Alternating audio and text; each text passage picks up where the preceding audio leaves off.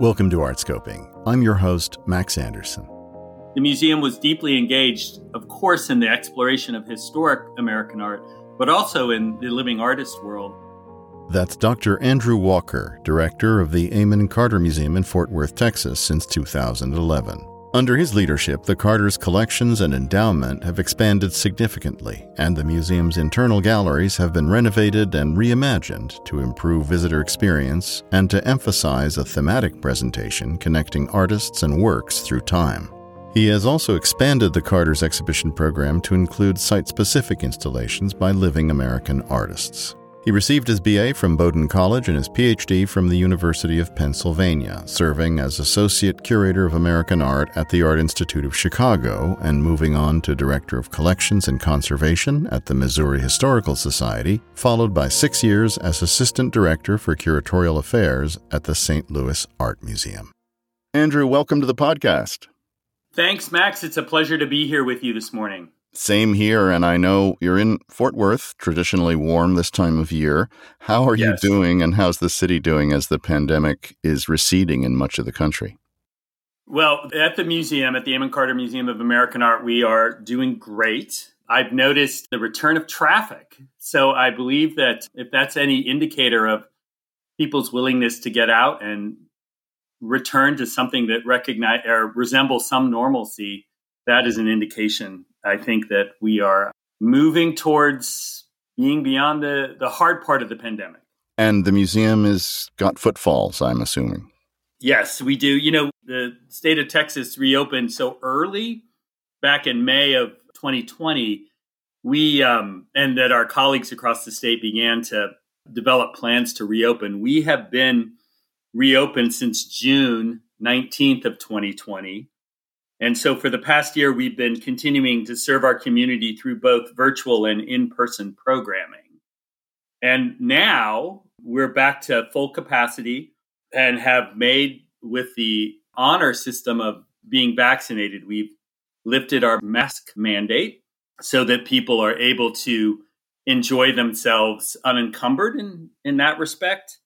And we're beginning to resume more in-person programming later in this summer and fall. We're still taking a rather conservative approach to that aspect of our work, but it's great to see visitors in the galleries. Virtual programming is really valuable, obviously, at connecting people, and we've learned a ton over the past 18 months in that regard. But I think, as you'll agree, you can never really replicate the experience of seeing art in person. So that being said, we know that the pandemic is not over, and we're continuing to monitor the situation and to follow health and safety recommendations of the CDC, and we'll adapt our policies accordingly if necessary. And for those listeners who have not visited the Dallas-Fort Worth Metroplex, there are very few metropolitan areas in the U.S. with such a concentration of major collections. I'm curious, Andrew, thinking pre- and post-pandemic, how big a factor for you is cultural tourism, or are you all more focused on regional audiences these days? Well, that's a great question. And we are, as an institution, very aware of how fortunate we are to have such a wealth of cultural institutions in our backyard. It's really kind of a rare circumstance in Fort Worth to be able to jump from modern and contemporary experience at the Modern to an early European experience and ancient experience at the Kimball to our focus on American art. It's kind of like having an encyclopedic museum through 3 museums connected in a beautiful landscape space. And that replicates in Dallas as well, as you well know, with not only the Dallas Museum of Art, but the Nasher and the Crow to kind of bring communities together. So we're super aware of that opportunity that we have. And as the pandemic begins to subside in its pressures, noticing that people are beginning to return through their travel. So we're always aware of our cultural tourism in that regard. And that's something that the city of Fort Worth has put a great emphasis on pre-pandemic in their planning through the municipal activities of our, what we call Visit Fort Worth, which is our cultural center. Post-pandemic, we're going to have to restart that engine simply because of the time lag that it will take for people traveling to our city and our region, and certainly to Dallas, which I think gets a little bit more tourism than Fort Worth does. That being said, it's super important and something that we've focused on both pre and post pandemic to connect with our local community and to ensure that our Texas audiences feel that the Carter is a place for them, their hometown museum. Our listeners may not know that the museums in Dallas-Fort Worth, apart from the Modern, are free to the public. And that's an interesting phenomenon which plays into the topic of tourism, because for you, it's not existential that you have more throughput of bodies to make yourselves whole. But what's in the water in North Texas? Why are you all free apart from the water? It is a real positive aspect to visitation. And I think it's something that through both Dallas and Fort Worth, there's been, over time, right, a deep commitment to that notion that the experience of our creative expression over time is something that doesn't have to come at a price for entry. The free aspect, I think, has been something that has brought a uniqueness to, certainly in Fort Worth, the ability to advertise that sense of inclusion. For us at the museum, as you well know, we're an organization that is founder-based. So Eamon G. Carter Sr., the individual who brought so much to bringing Fort Worth's municipal identity, a kind of very modern identity in the 20th century, when he was moving towards the end of his life, he left instructions in his will that the museum was to be free. And that has continued to be a cornerstone of our mission over the past 6 decades. We're super grateful this year to be celebrating our 60th anniversary. And that notion of free has been a real commitment to the community for access that we maintain. We will always maintain in terms of the instructions from our founder.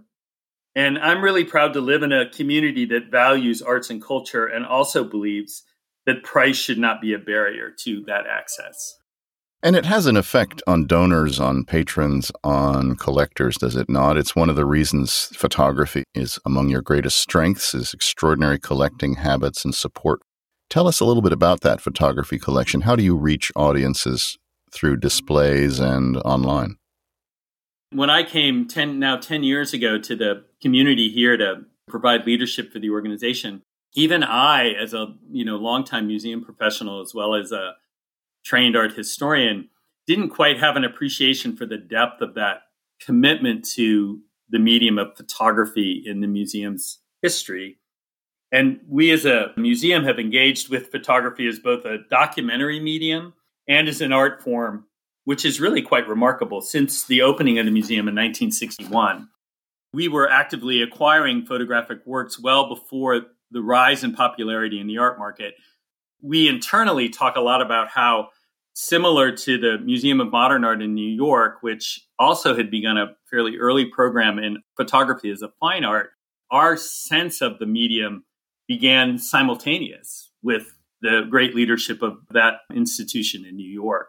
The Carter has since become one of the country's foremost repositories of American photography, with a collection, believe it or not, of over 45,000 exhibition quality photographic prints and over 250,000 photographic objects, including the archives of 7 noted American photographers. So it has been kind of in our DNA from the very beginning of the organization.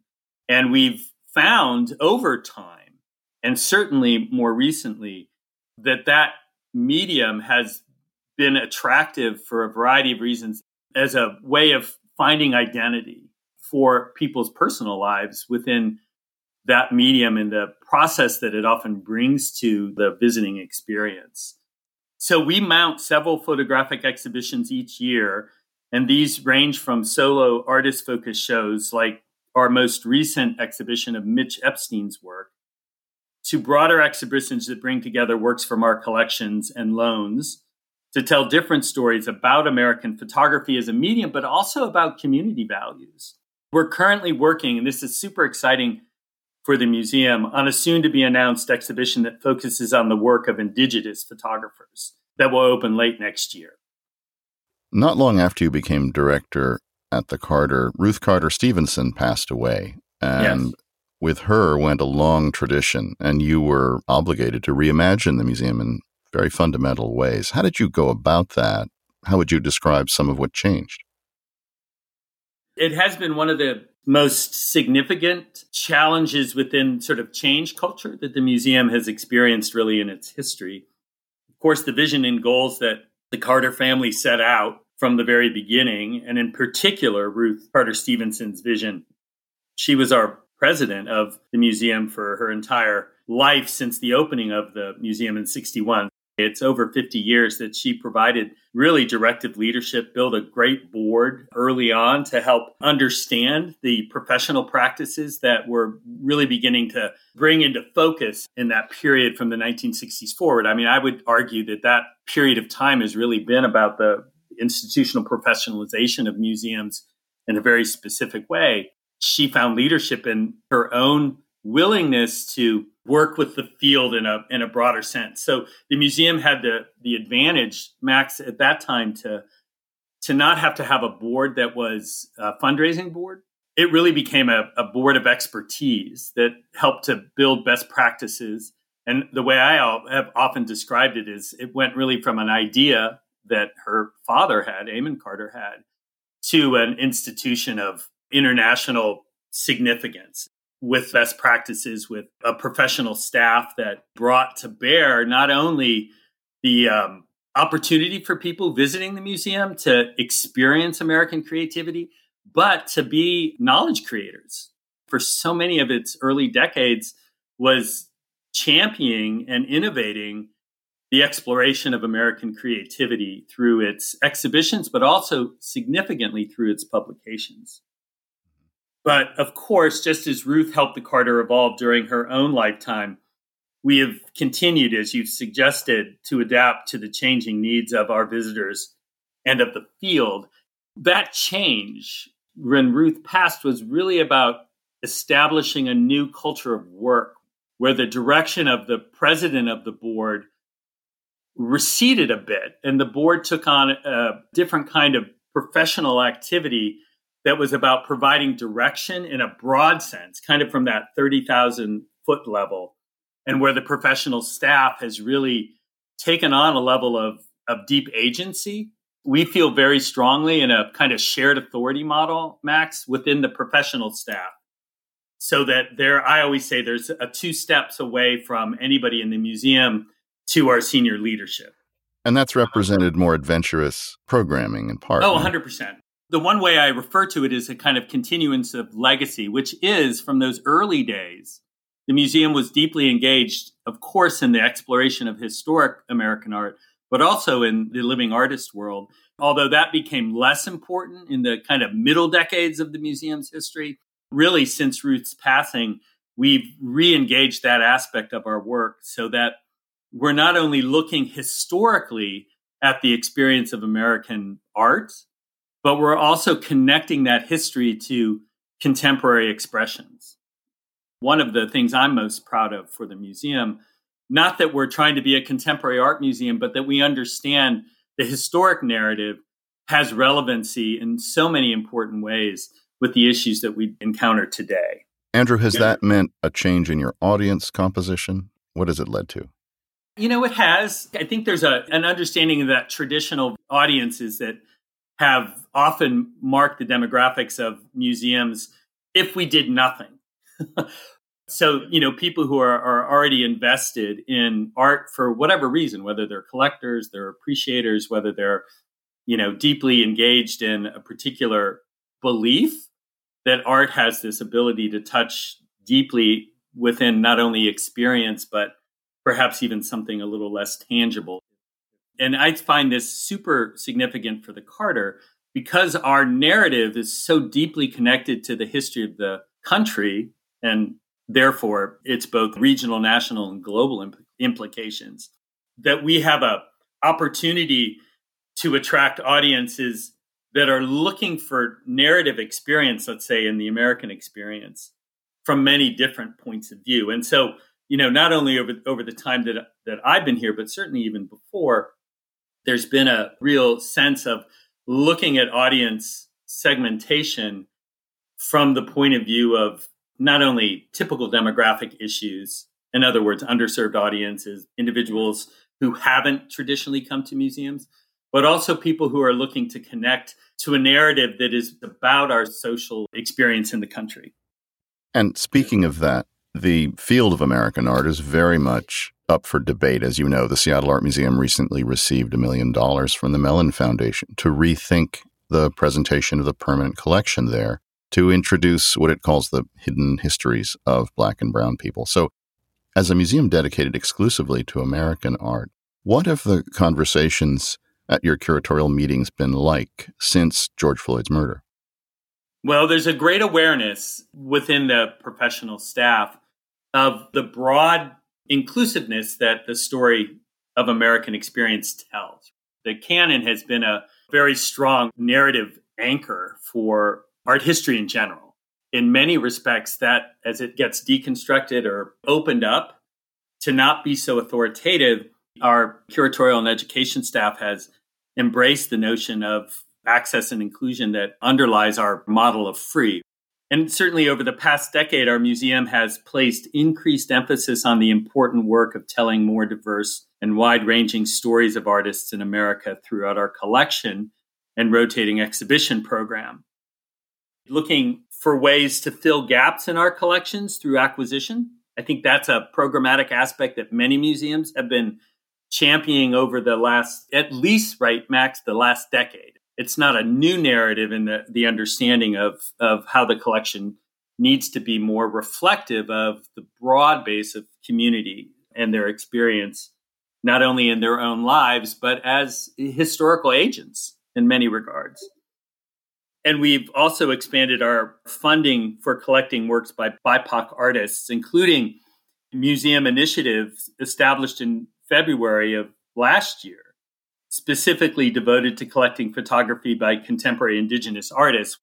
We're also working on several upcoming exhibitions focusing on artists who have been historically underrepresented in American art. Projects that were in the works prior to the events of last summer, of course, but have a different, maybe, sense of urgency. Andrew, what have the conversations at the board table been like around these kinds of programmatic initiatives? It's been super reinforcing of the commitment of the board to that mission that is about unfettered exploration.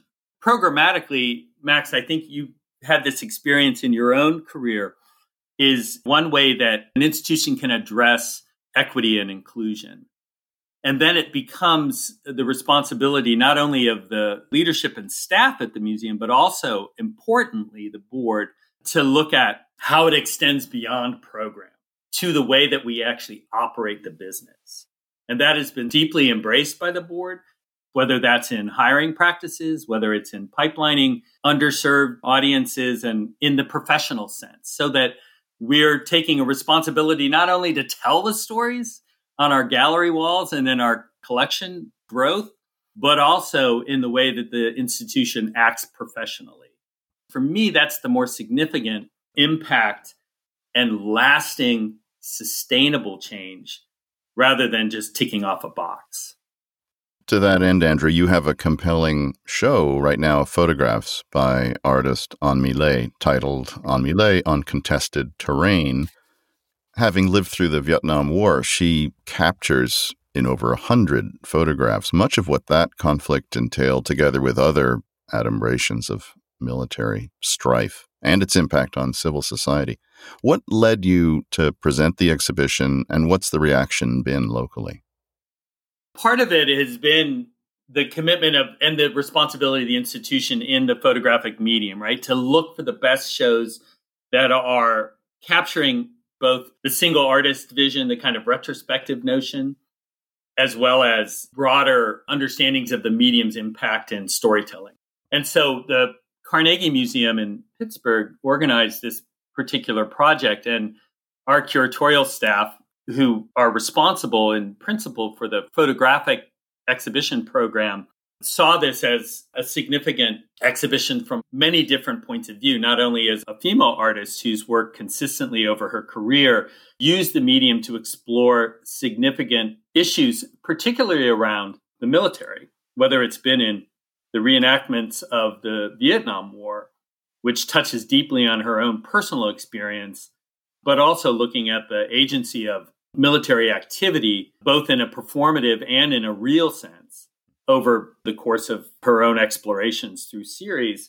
And so it's given the museum the opportunity to see the elasticity of the medium, to really delve deeply into circumstances such as war that deeply impact our cultural experience as a nation, but also as a player on the global stage. And the response has been super strong over the course of the exhibition as it's run so far. In the time that it has been on view, and this is super interesting, Max, we've had strong reaction. I mean, the numbers, we'd always like to be better, but we're, in this pandemic situation. So it's been a growing sense of awareness. But because it has such emotional impact in the subject matter that Anne Millet has addressed, we're finding, like we have in many other of our photographic exhibitions, this deep awareness of identity through the medium to personal experience. So there's been a lot of emotional reaction to the exhibition as we can track it, whether it's through feedback in a kind of organized way through back-end surveys, but also just people leaving their expressions in the way that the exhibition allows that to happen. Like the Whitney, like the Butler, like a handful of museums, you're dedicated to American art. And the Whitney struggled and continues to wonder, what does it mean to be American in its art? How do you look at boundaries around artists who are American / appropriate for your program? I've been super proud of colleagues throughout the institution over many years now. We have in our vision that creativity in America is broad-ranging without boundary in the sense of how people identify themselves as American citizens or as immigrants, often in a hyphenated way, that have come to find new and challenging ways to present stories that are unexpected. We've had exhibitions, especially in the photographic realm, that have really stretched beyond what the medium of photography might be able to be defined. Many of these photographers come from broad diversity in their experience, whether they're immigrants to this country or whether they're children of immigrants. Creativity and depth of experience is not limited by any narrow understanding of what it is to be an American. So much attention these days goes to temporary art experiences, not even exhibitions, but projections and installations and site-specific commissions, often leaving permanent collections languishing. How is the Carter adapting to the changing tastes of art audiences in this regard? That has been super important. I don't know if you'll remember in 2019, just before the onset of the challenges of 2020, the museum had completed a major renovation of its galleries and all of its public spaces, which has really led to an expression physically to the very notion that you're pointing towards, which is, if we believe that demonstrating the broadening significance of museums for communities that have different reasons for experiencing creativity, that a lot of that requires a kind of immersive and participatory framework for our guests and our visitors who come for whatever reason. The collection at the Carter is so broad medium-based. In other words, it's painting, sculpture, but also all types of works on paper, including photography. We've taken the approach that we don't segregate in the galleries those medium-specific aspects. So it's really, you're getting to see visual culture of America presented in the galleries side by side. And the way that this happens for the curators, and therefore for our public, is that those galleries in the permanent collection rotate every 4 to 6 months, bringing what we call focused and extended views that will take in a historic gallery and bring contemporary work into it, whether it's lithographic, photographic, painting, sculpture, something that makes that belief that history matters in the lived experience of contemporary life. You can come to the Carter every 4 to 6 months and you will see the permanent collection having changed. There'll be something new to experience, and not just, we brought out that great work that doesn't get out very often, but it's meant to spur conversation, whether it's in a formal aspect of a tour or individuals just having conversation within the galleries, being jarred by something that they might not have expected to see. It's been super successful as we've been able to chart it. We need more time to see how it's actually impacting the visit that people have because largely of the pandemic. We just got it started and then, everything sort of changed in our world. But we believe in it and we've continued to do it throughout this entire time of unusual visitation patterns.